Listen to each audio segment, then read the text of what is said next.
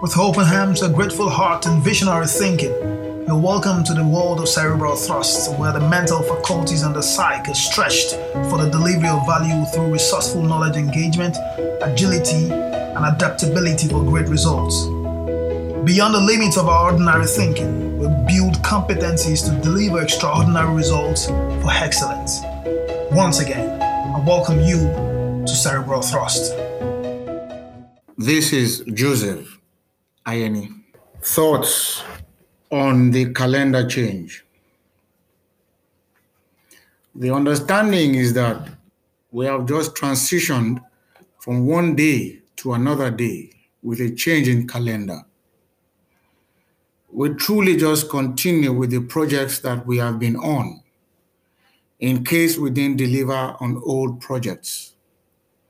Now, nothing is going to change in the new year until we change our mindset. The consolation of truth is that everything is possible. Mind what you say because you are a creator. What you say will manifest. Don't do unto others what you would not have others do to you. Be focused on your goals and pursue them steadfastly. You will attain them.